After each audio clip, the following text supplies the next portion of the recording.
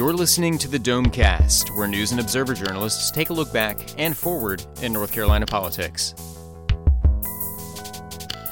Welcome to another edition of the Domecast here at the News and Observer offices. We're speaking on a Wednesday, a little earlier in the week than we usually do, because of our abbreviated version on Friday from the Legislative Building. Now we've had some time to think about what the legislative session meant and what lawmakers did during their 68 days, I believe, there. And I'm here with Lynn Bonner, Colin Campbell, and Will Doran to talk about it. We may be joined by Craig Jarvis later. So let's start with kind of the big picture. Lynn, what do you think what was the most notable part of session for you? What did the legislature accomplish this time? Well, I think the big headlines come from the budget and the teacher and state employee raises.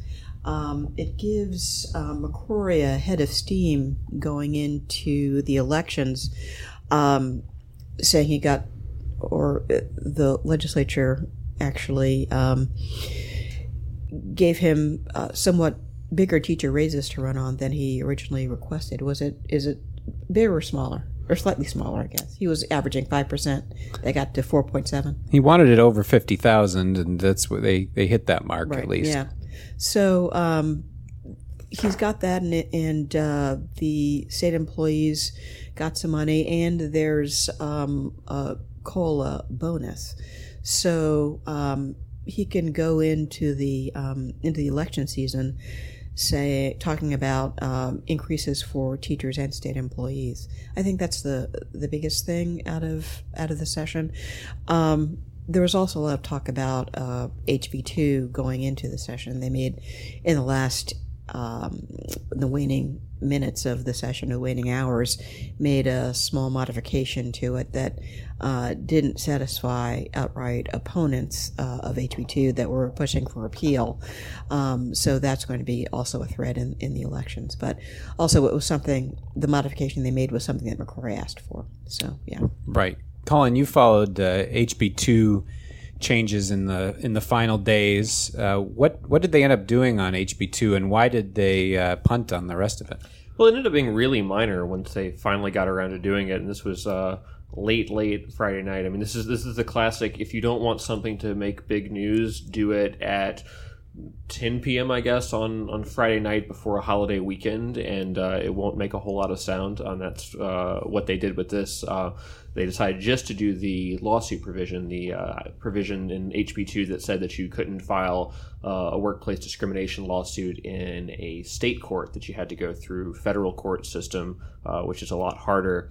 So that was the one thing they changed, and that's something that Governor McCrory had been pushing for probably several months now. But there had been a much more sweeping change, not entirely on the bathroom provision, because that was mostly agreed that was going to stay. But we had these draft bills circulating around. People kept leaking it to the media in different forms. And most of the draft provisions sort of centered on this idea that the state was going to issue gender identification cards to transgender people. So if they've had the gender reassignment surgery, they could, I guess, get their doctor's note to the government. The government could issue them a card to say, you are legitimately a woman now, you can go to the women's restroom. And that was sort of roundly ridiculed by opponents of HB2 as being sort of similar to the types of ID cards you would give minorities in certain societies where you were trying to persecute them.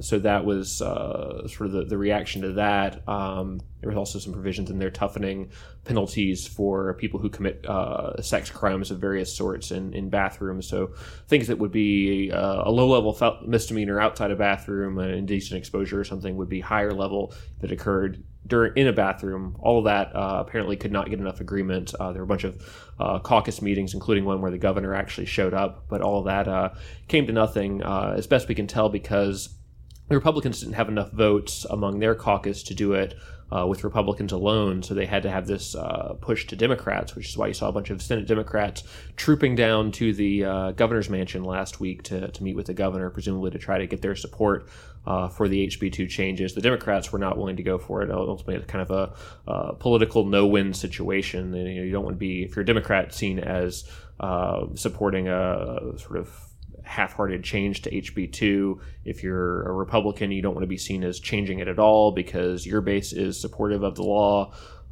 So in the end, there just wasn't the support to do anything more than the lawsuit provision. And so that's all they did. And even that was with a statute of limitations shorter than what was on the books prior to HB2. All that with like 10 minutes of debate, I think, at the last hours of the legislative session.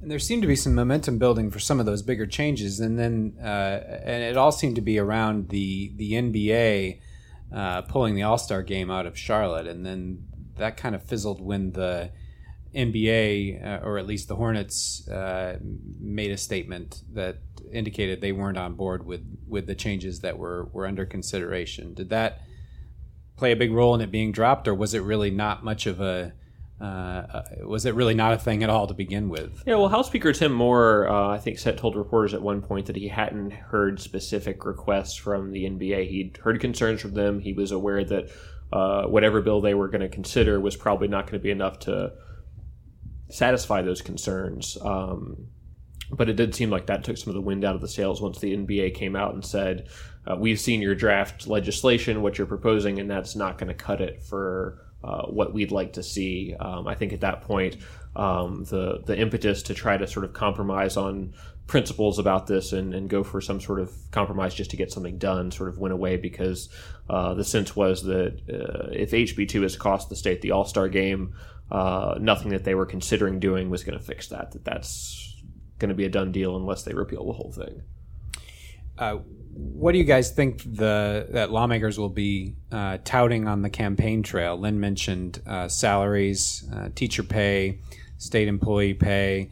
There's also provisions to cut income taxes by reducing the standard deduction, and then there's this plan to lower and fix tuition. So basically, there would be a guarantee for people in the UNC system that their tuition would not go up over the 4 years that they study there.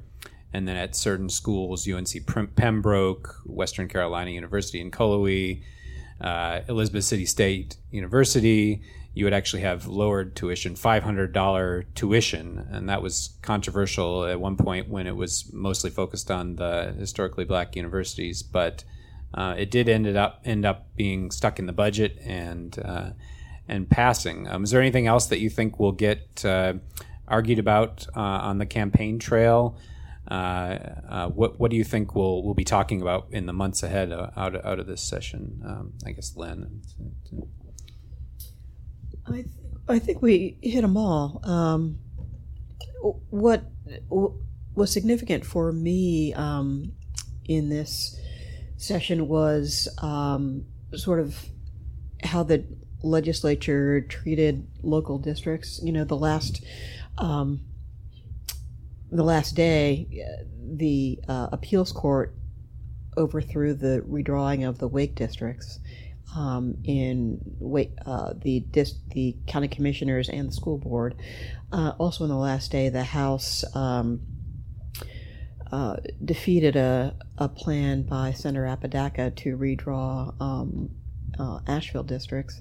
So I think that's something that's going to be motivating the cities as we go into the election season. What's happening to the cities under the legislature. And I want to get to what the legislature didn't do, some of the things that they didn't make it to. But first, I would like to ask Will Dorn about some of the one thing they did do, which is pass a bill regulating the disclosure of footage from body cams. You did a fact check on this week, and I think the claim was that this was going to make it even harder to get some of this footage, make this footage less transparent. So what did they actually do on body cams? Because some of it was some of that legislation was a little confusing, and you explained it well in your fact check piece. Yes, well, thank you. And like you said, the statement that we fact checked was from the ACLU, saying that the law would give police broad authority to keep footage secret, including even from people who are themselves in the footage. And we ruled that true. And it's important to note that before this law passed, there was no really statewide standard on dash cam footage, body cam footage, really any sort of video that police produce. Obviously, 911 calls are public records, and arrest reports are public records, but there was nothing. There's no standard for videos. So this has made a standard that says that they are not public records, and I don't think the true rating that we gave to that was really surprising to anyone. I think the title of the bill was like an act to make police body cams not be public records. So, but yeah, basically now, if you just want to even look at footage, not even get a copy of it or make it public, just be able to view it once at, the police office or wherever, you have to be either someone who is in the footage or their representative, like a legal guardian or a lawyer. And even in that case, the police have many options to deny you, whether it's just because they think maybe the footage is too sensitive or might hurt someone's reputation, or if they think that there are more serious reasons to deny you. Say, maybe there's someone in the footage who was a police informant and you're a gang member and you want to see the footage so that you can figure out who the informant was. They can, suspect that maybe that's your intention and deny you. So, this isn't to make a value judgment on, the secrecy. I'm sure some cases will be valid and some cases might not be valid. But yes, it is definitely true that the police have very broad authority to keep this kind of footage secret now.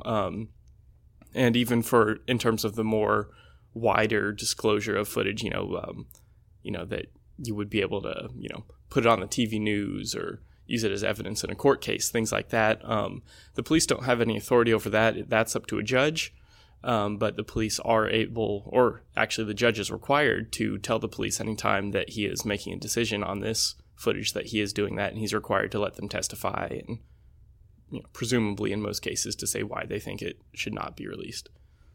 And it's still, the bill's going to the governor to be signed, so we don't know what he'll do yet. Don't know if you have any idea if there's any indication that he might veto it, but it passed pretty overwhelmingly in the legislature, right? Yes, it did. It had very wide support in the legislature, and part of that was because the body cam provision wasn't the only part of the law. At the end, they also tacked on a needle sharing program that I think had a lot of support from some of the more progressive members of the legislature, and I didn't really look into that part as much. I focused mostly on the body cams, but I believe that probably helped get some support from both parties. I will jump in and add that it helped them with Democrats, but I think it lost a couple votes on the Republican side because some of the, I think, farthest to the right-wing Republicans in the House, Larry Pittman, I think, was the most notable who spoke, said he was opposed to a needle exchange program because he didn't want the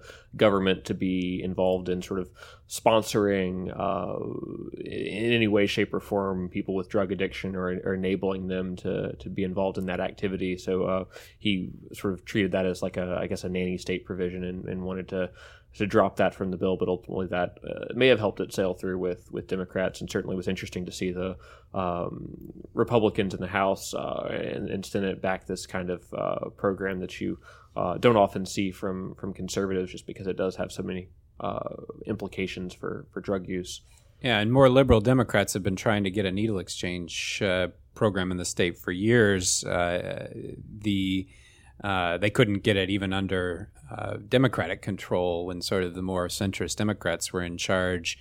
But now apparently they've given at least the opportunity for groups to do these programs, although they won't be able to use public money to pay for the actual syringes themselves. But I guess presumably they could use money from local governments or federal money to pay for the programs, the staff that run them. There's no state money here, so I don't know whether that'll be a big obstacle for them to actually run needle exchange programs. So what was the most notable or surprising thing that the legislature didn't do this session? Lynn, what got left behind? Lots of things got left behind. This was the first session I can remember when one of the chambers didn't finish off all their bills. I mean, they left bills on the calendar as time was ticking down. And at one point, there were a lot of retiring members. There were lots of calls for personal privilege and people making speeches. And as we were nearing midnight, the session was in danger, the House session was in danger of going over, the speaker said, okay, you can have a point of personal privilege, but only talk for a minute because essentially we got to get out of here. But this year there was no regulatory reform bill. I guess there were at least 3 floating around that they couldn't entirely reconcile. So there were no votes there. Something left on the calendar was a teacher background check bill. That was something everybody said that they wanted, but toward the end there were people attaching tons of amendments to them and taking them off, and they just didn't have time to debate and vote on it. So that was left until maybe next year. Also, a lot of things that we don't know if the House was really serious about doing, constitutional amendments that never even got a committee hearing in the House. The wind farm map never came up in the House at all. So, they just left a lot when the last gavel fell. Was it the Senate that wanted to do to go back to the old way of doing math classes? That basically, the Senate had the bill on two math tracks in high school. The integrated math that they've been hearing a lot of complaints about, and going back to the traditional 2 algebra classes, 1 geometry class, that came into the House, and there were conferees appointed, and that's the last we heard. There was never a conference reporter. That just kind of went into the ether. So that's gone. Yeah. Anything else notable that fell by the wayside in the final days from? Yeah, so I was kind of surprised to see the lead testing bill disappear. That was the one that was going to require schools that were over a certain age, as well as childcare facilities, to conduct testing for lead in the water. That seemed like something that was going to have a lot of support, went through the House pretty easily.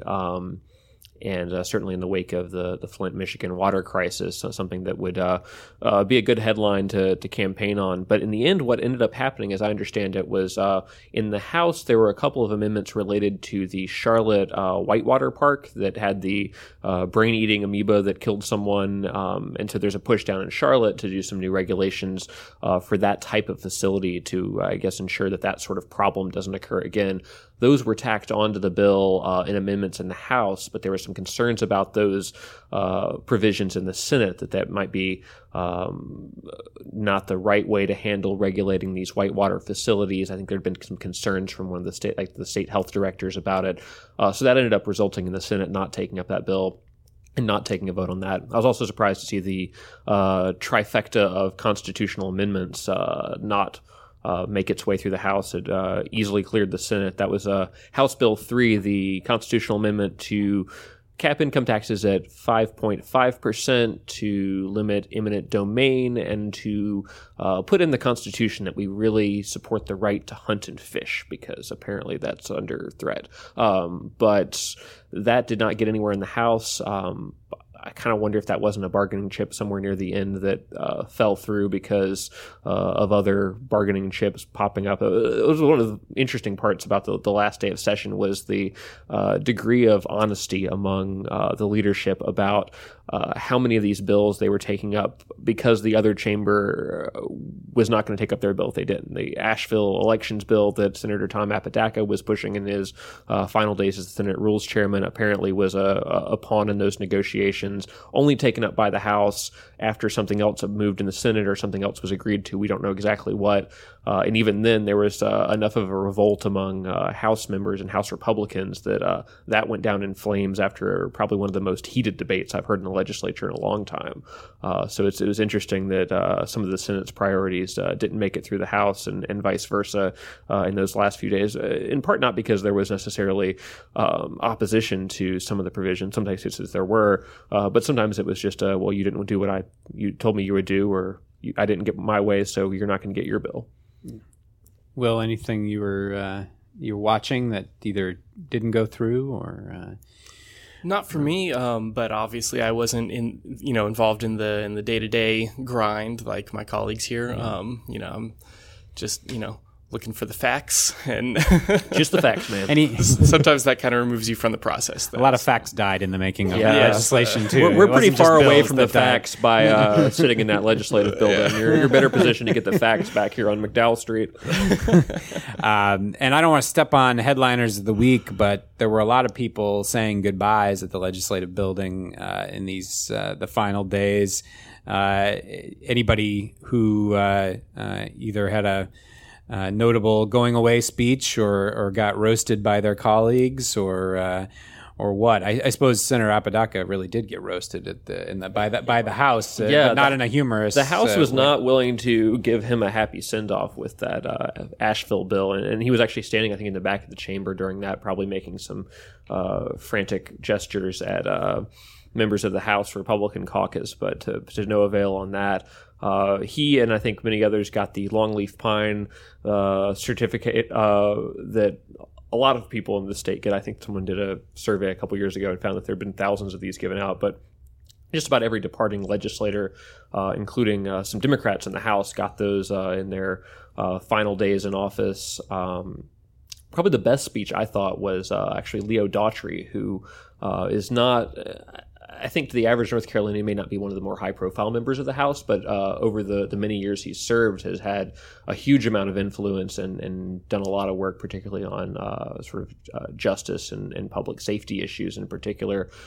His speech was good because he went on sort of this whole scenario where he's sitting around the breakfast table with his wife, or he's hanging out with J.H. Langdon, his cohort from Johnston County, who's also leaving the legislature, and that they were going to use all these sort of legislative jargon terms to keep their addiction alive, because they would become so addicted to being at the legislature they were going to go through withdrawal in their retirement from the General Assembly. So that was a fun speech and one that's worth going back listening to out of all the many tearful goodbyes that we heard on the floor in the last couple days.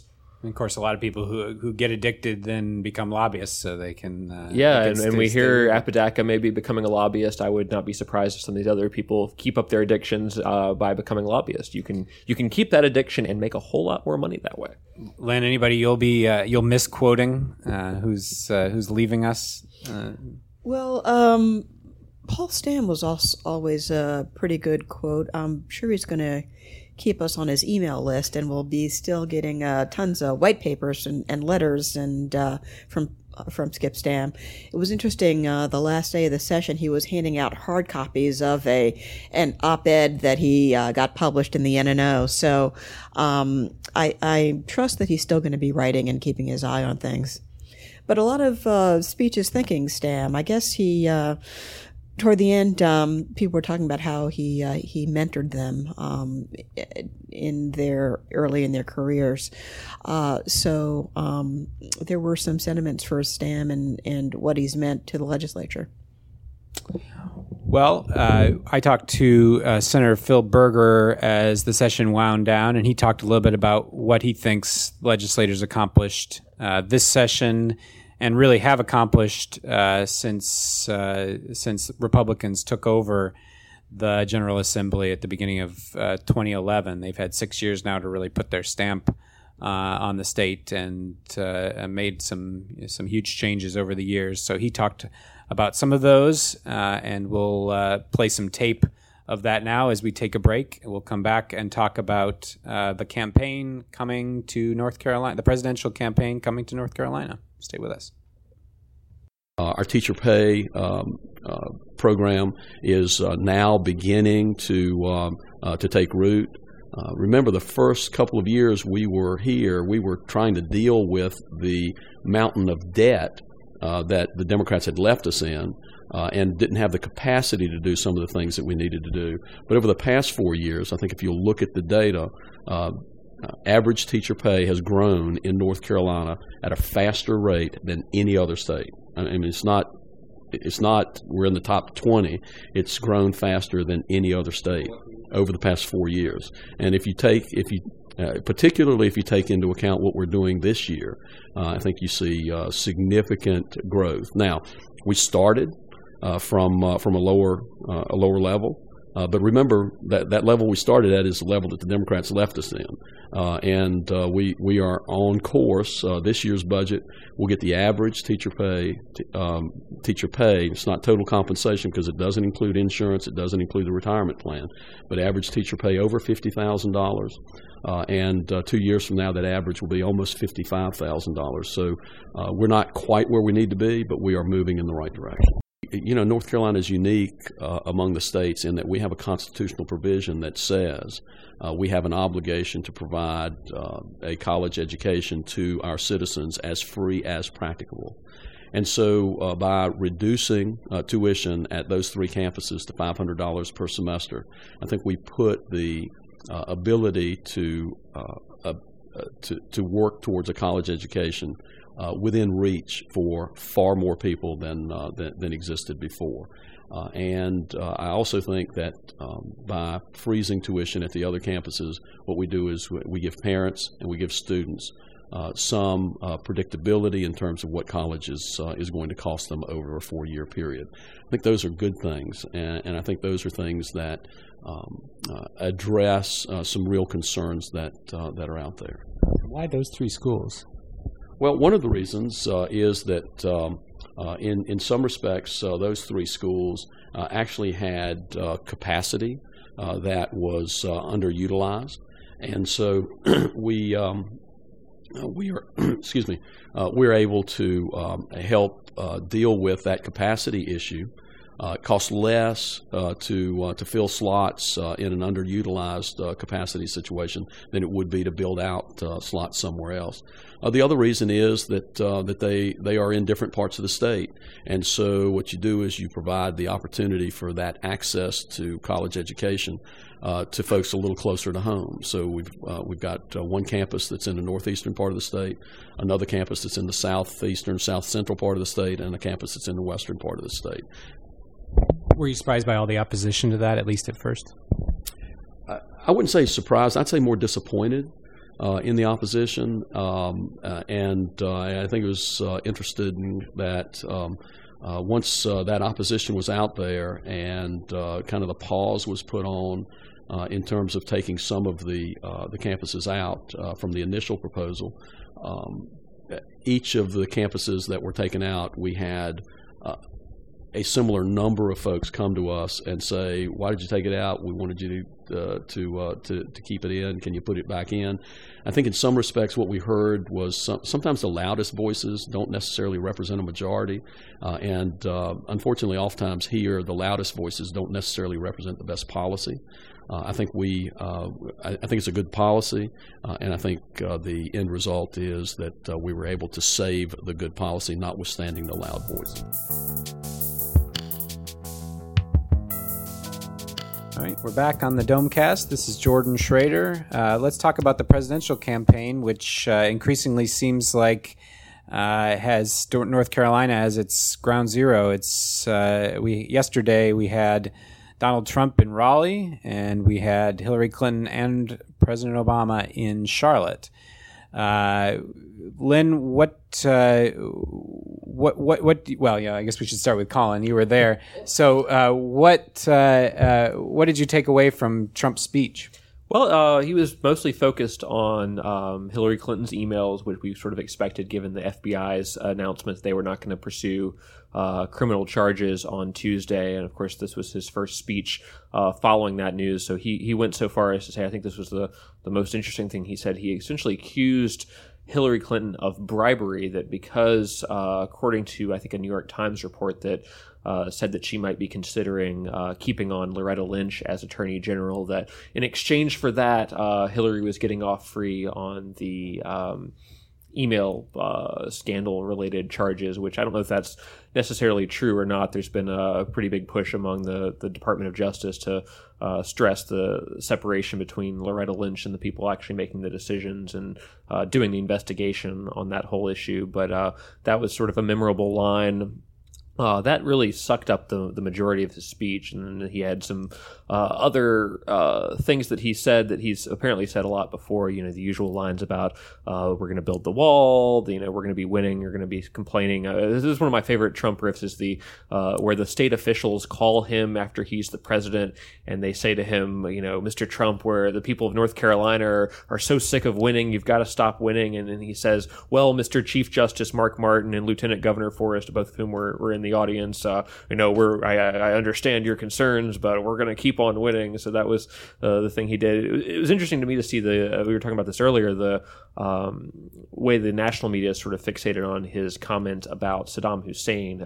He apparently has made this remark before, that Saddam Hussein, while he stresses was a very, very bad guy, in his words, was apparently also very good at killing terrorists, according to Trump, and that he didn't bother to read in the rights, that he just got it taken care of. And now with Saddam gone, Iraq is a Harvard for terrorists, that if you want to become a terrorist, that's the best place you can go. So that seemed to, while it was probably a small fraction of his speech and something he said before, for some reason became the main media narrative, which a lot of which sort of treated that as a gaffe that would negatively impact his campaign, that he said that. We'll see if that's actually the case or not, but that seemed to be the big takeaways from the speech for a lot of the folks that were there. Yeah, it's always interesting to see what the national media picks up from these speeches, because we're sort of covering it often with an eye toward what he's speaking the most about, or has to do with the news of the day, or what has a local focus. But I mean, last time he was in Greensboro, he talked about he made some mention about soldiers taking money in Iraq, and it was not completely clear what he was talking about, but the national media kind of picked that one up. But this one was interesting because he said it many times before, and it didn't really seem like there was anything new. He's sort of had this riff about the Harvard of terrorism and Saddam Hussein having this sort of silver lining of having him, the dictator, in power there. Yeah, and that's the sort of surprising thing, is I sort of figured they'd go with the news of the day. The challenge as a local reporter going to cover Trump is that, you know, you're not like the national media where you've sat through every single speech he makes every day of the week. So it's a little harder for us to parse what is new and what is not in what he said, because I don't read every single transcript of every speech he gives. I've got a state politics job to take care of, but there are reporters who are in his press corps and do that, and it was interesting that they seem to pick up more on the Iraq thing than anything else. I saw lots of accusations of media bias on that. I won't jump into that debate at all, but it's interesting to see how all this stuff gets perceived. Now, you scored an interview with Donald Trump, so what did he have to say there? Yeah, so this was an interesting one. And I've never really understood quite how his press operation works. A lot of times you send them an email with a question and you don't hear back, in part because I think he does have a significantly smaller staff than Hillary Clinton and a lot of other major campaigns to handle the deluge that he's probably getting from the press. So we put in a request figuring we weren't going to get him, and an hour later we get a call from one of his press people saying, we're confirming the details of your interview with Mr. Trump. And what ended up happening was before the speech, they pulled us and 3 other media outlets, a couple of them local, one of them was Charlotte. I think we were the only print outlet back there to get ready for interviews. We were told we could ask no more than 3 questions because he was needing to get on stage. At this point, he was actually running late getting on stage. So I asked him about trying to get him on North Carolina issues, about House Bill 2.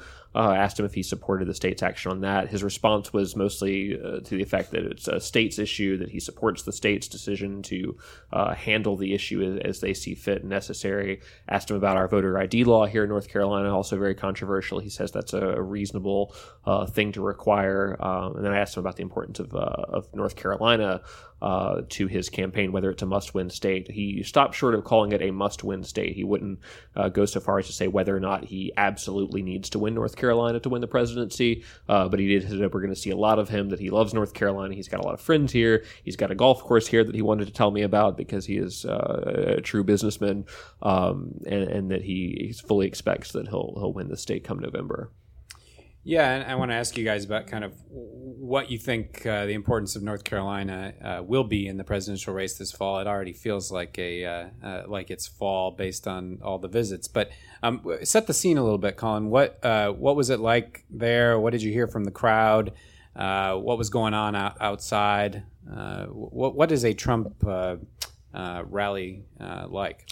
Yeah, so he's got a very, very active fan base, so much so that the doors for this event were opening at 5 p.m. I talked to the guy who was the first in line. He had gotten there at 5 a.m., so he spent 12 hours in what was a pretty blazingly hot day yesterday so that he could be first to get in the Trump event. It seems like about half the people that are standing outside all have their Make America Great Again baseball caps on. There are people selling the caps and other merchandise, some of it more solidly pro-Trump, some of it kind of crudely and offensively anti-Hillary. There were some T-shirts there that were probably not things I should say on a respectable podcast.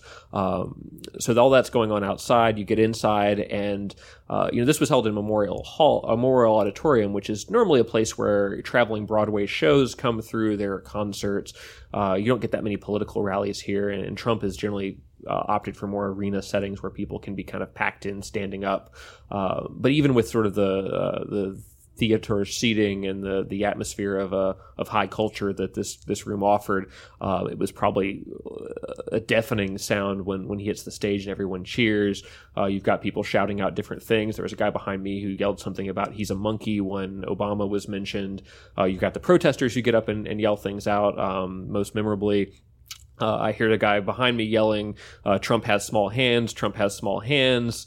And I turn around and it's the spokesman for the liberal advocacy group Progress NC, who we encounter on a regular basis. He was getting himself ejected from the Trump rally. So you got all that going on. Trump is up there. But the monkey guy was not ejected. No, he was not ejected. And I also heard somebody yelled something about hanging Hillary Clinton, that apparently that guy was not ejected either. And so it's questionable whether Trump can actually hear some of this stuff on stage. People give him grief for not sort of shouting down the people that say this stuff, but I don't know how much he can hear amid the din of the crowd. I'm in the media halfway through the audience, so there's that. And he speaks for a really long time. I mean, I think last night's speech clocked in at like 65 minutes, which is more than you get with a lot of presidential candidates. There's even a lot of warm-up speakers, so it ends up being this like lengthy all-evening affair and a very charged up crowd in general, sort of hanging on his every word, even though he's not actually reading from a teleprompter or a prepared speech. And when he actually reads something that he prepared or was prepared for him, he makes the show of, I'm going to read out this thing and I wrote it. I'm really good at writing. I wrote a book called The Art of the Deal. And so it's certainly an experience unlike any other political rally you might go to. Len, you covered both a Trump rally in Greensboro, right, and a Clinton rally in Raleigh, right? So, yes. What do you think? What do you expect out of this fall campaign? Like I said, it already is feeling like October or something here. We're only barely into July, and it feels like North Carolina is going to be really central. But do you think it is going to be as competitive as it seems here? Yes, I was just thinking about not very long ago when North Carolina was flyover country. Now they're here every couple of weeks. So, yeah, I think it's, even though Trump doesn't say it, I think it's a big prize for whoever can win it. Of course, it's highlighted by the fact that Obama made his first appearance with Clinton in Charlotte, and that's the appearance that both Roy Cooper and Deborah Ross decided to go to. So yeah, they're huge stakes, and North Carolina's right in the center of it. Yeah, they flew in together on Air Force One, right? And went for a barbecue afterward. And for a barbecue afterward. And some people on Twitter were dinging the president for ordering brisket, although I believe he ordered pulled pork and brisket, so exactly, he's trying to straddle a little something to bring home. Yeah. Right. So, well, Will, you listened in to the Trump rally, to the Trump speech rather, and you also heard what Clinton had to say when she was in Raleigh. You did a fact check on Clinton's claims about teacher pay, and I think you're researching now for based on what Trump said here and what Clinton said in Charlotte and President Obama too. So what stood out from their claims? Right. Lots of claims about the economy, about jobs and, just kind of the overall health of, how things are going. Obviously, Clinton is trying to, kind of, I guess, piggyback on some of Barack Obama's accomplishments and say, hey, look, things are going great. We need, the next president needs to continue this, and that's what I'm going to be able to do. She made a claim about, I think, 75 straight months of job growth under Obama. Trump said the opposite because obviously he wants to come in, he's the challenger, and he said, we're losing jobs. So I'm looking into both of those claims right now because obviously they can't both be true. You can't be losing jobs and have 70 plus straight months of job growth. Trump also spoke a lot about specifically the manufacturing industry and how, we've lost jobs to other countries or just to automation in general. And that's obviously a line that's going to be a big winner in North Carolina where, there once had been so many manufacturing jobs and we've seen a lot of them go away and not come back in great numbers. So, lots of claims about jobs in the economy I'm looking into. And, Governor McCrory wasn't at the Trump rally, but it seems like he must just cringe when he hears Donald Trump. Now, he's talking about the national economy, but he is talking about manufacturing in North Carolina and talking about how bad things are and how dire it is.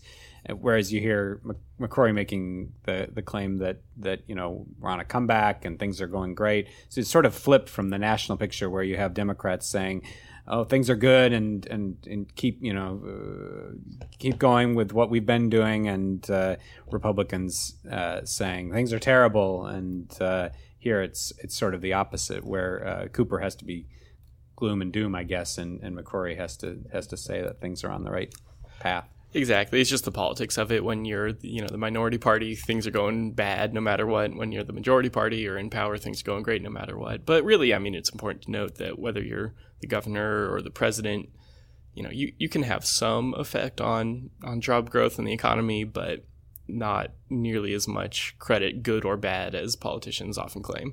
So that's something that is definitely important to note. And you checked what Hillary Clinton had to say about what North Carolina has done about school funding and teacher pay, right? Exactly. Yeah, this wasn't from her Tuesday speech in Charlotte. It was actually from the last time she was in North Carolina, just last week. As you said, we are getting quite a lot of attention these days. And she said that here in North Carolina, the average teacher can barely support a family just on that teacher's salary, and that the Republicans are to blame for that. She cast the blame on Pat McCrory and on the legislature. And we ruled that was mostly false. Depending on the size of a family, an average teacher salary can, definitely support it. Obviously, bigger families, it's going to get a little bit tighter. And it gets to the point where, if you have 3+ kids, then, it's going to be not enough. But the average teacher makes around $48,000. And as we noted earlier, next year it's going to rise up to $50,000.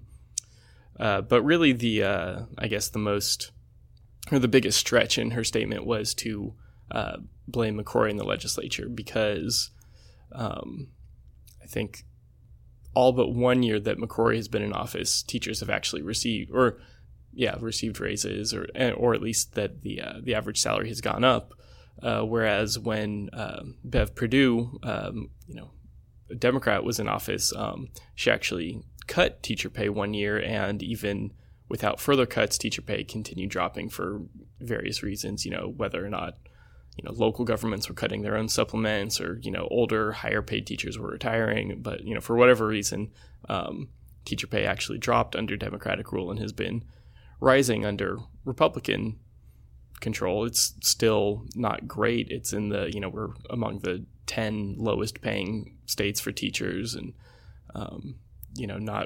not even doing that well in the Southeast, which often, gets kind of criticized for its schools. And so, this isn't to say that things are great for teachers, but they are definitely solidly, middle class, I suppose. And you noted in the fact check, too, that it's not just about Democrats and Republicans, but there was a big recession, and that was a big reason for why teacher pay has gone up, and there has been a recovery, and that's a big reason why teacher pay has gone back up, right? So, right. It's not that Purdue, cut teacher salaries because she was angry at teachers. It was because there was a massive global recession, depression, and, had to make ends meet somehow, and obviously the economy has bounced back. So, like I was saying before with, the economic claims, it's hard to, just put the blame entirely on politicians. A lot of times it's larger market forces at work. Well, we'll be hearing a lot more about teacher pay on the campaign trail, I have a feeling, after the increases during the session. That's it on the presidential campaign. We'll be right back with Headliners of the Week.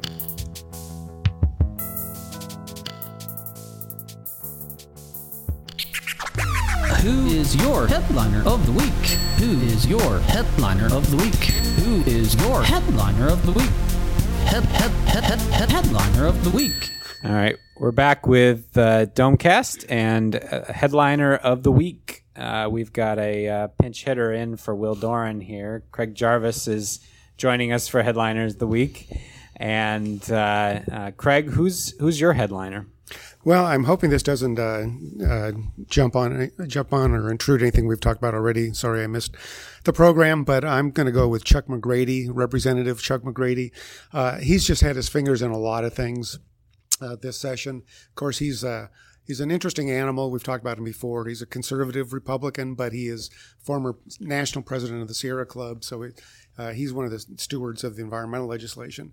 The coal ash bill passed without his input, which was interesting because he had been working on one for a long time, since the beginning of this year, and the legislature passed one which McCrory vetoed. Rather than have a showdown with the governor, the governor's office and the Senate came up with their own version, which McGrady didn't like, and he voted against it. So just him for that, for the environmental reasons, and also for his I just lost my train of thought there. McGrady said that he was able to negotiate the water pollution rules down to a more acceptable proposal for him, right? So what did they end up? What did they end up doing on that? Yeah, they had a pretty far-reaching bill that would have basically replaced all the rules, all the regulations protecting watershed around the state with some as yet unwritten new rules, which has alarmed the environmental organizations. He managed to dial that back. He said, I threw a lot of sharp elbows in the conference committee report meetings, and he really just dialed it back to language dealing with Falls Lake and Jordan Lake, and it's still a little unclear on what the next step is, but he got rid of one of the crazy proposals, which was to bring in a bunch of freshwater mussels to somehow eat up the algae in Jordan Lake, which seemed to be questionable. Another thing on the environmental front is there was a series of 3, or maybe if it depends on how you count it, maybe 5 reg reform bills. Every year they come up, the Republicans kind of have a feather in their cap coming up with a new set of regulations. They couldn't agree on anything this year and finally gave up. So those things were probably good if you're an environmentalist, or and bad if you're somebody who thinks there's too much red tape. So that's a long way of saying Chuck McGrady, who has the additional advantage of he's probably the most transparent legislator we have. He puts out newsletters that really take you behind the scenes in a way that I don't think we ever have seen before. He disclosed in this one over the weekend that he'd been working on an HB2 bill since the springtime. So he's an interesting character, no doubt. Chuck McGrady, Henderson County Republican, throwing elbows in the on the basketball court of the legislative arena. Colin, who's your headliner of the week? Well, I'm going with someone who got a primo spot at the Trump rally last night, and that's Lieutenant Governor Dan Forest. Forest, as Lieutenant Governor and running for another term, often sort of gets sidelined or sort of overshadowed by some of the more prominent campaigns. But in this case, U.S. Senator Richard Burr and Governor Pat McCrory have both had other things on their schedule when Trump happened to be in town for a rally, and while their Democratic opponents have been eager to appear with Hillary in Charlotte yesterday, they were not there, which meant that Dan Forest was the highest-ranking Republican official up for re-election that came to the Trump rally. The other notable folks there were Chief Justice of the Supreme Court Mark Barton, who did not speak, as well as Congresswoman Renee Elmers, who is a previous endorser of Trump and is no longer in contention for another term since she lost the primary. So Forrest got up there, spoke about the state's low taxes and economic successes, and sort of gave brief mention to Trump as he said, the next president of the United States, and got some prime speaking time in front of an audience of very impassioned Trump supporters at Memorial Auditorium. So I'm going to pick Forrest for my headliner. Okay, Dan Forrest showing up at the Trump rally when others had vacations and important work to be doing elsewhere. Lynn, who's your headliner of the week? I'm going to break the mold and pick 2 headliners. I've got Republican Julia Howard and Democrat Susan Fisher, 2 House members who took on some powerful forces in the Senate and won. Julia Howard opposed an occupancy tax change that the chief budget writer in the Senate wanted, Harry Brown wanted. She killed that in committee, and Susan Fisher took the lead in opposing a redistricting of Asheville that Tom Apodaca wanted, and that went down in flames in the House. When those 2 things happened, I thought I felt the building shudder, because these are 2 guys who usually get what they want, or most of what they want, mostly because they have the power to write things into the budget. But for 2 House members taking on 2 powerful senators and winning, those are my 2 choices for headliner of the week. And they had some pretty strong language. They did. Yeah. There was some impassioned speeches, and some discussion about breaking or violating House guidelines, or breaking legislative rules, and 2 arguments that won the day. Well, I like having all these mountain legislators to choose from here too, but I think I will go with the double headliner and Lynn's suggestion of Julia Howard and Susan Fisher. That was sort of the big blow up on the last day of the session, and of course you had lobbyists. Weren't they gasping when when the vote went down in the House on the Asheville elections bill? So that was kind of a big deal on the last day. So headliner of the week is shared this week. Representative Susan Fisher of Asheville and Representative Julia Howard of Mocksville. That'll do it for the Domecast. We won't have a Domecast this Friday coming up, so join us in a week and a half and we'll have lots more to talk about from the campaign trail and state government. I'm signing off, and hope everyone has a great week. Thanks for listening. You've been listening to the Domecast, a production of the News and Observer and the Insider State Government News Service. You can keep up with the conversation by reading Under the Dome in the daily print edition or online at newsobserver.com. The Insider is found online at ncinsider.com.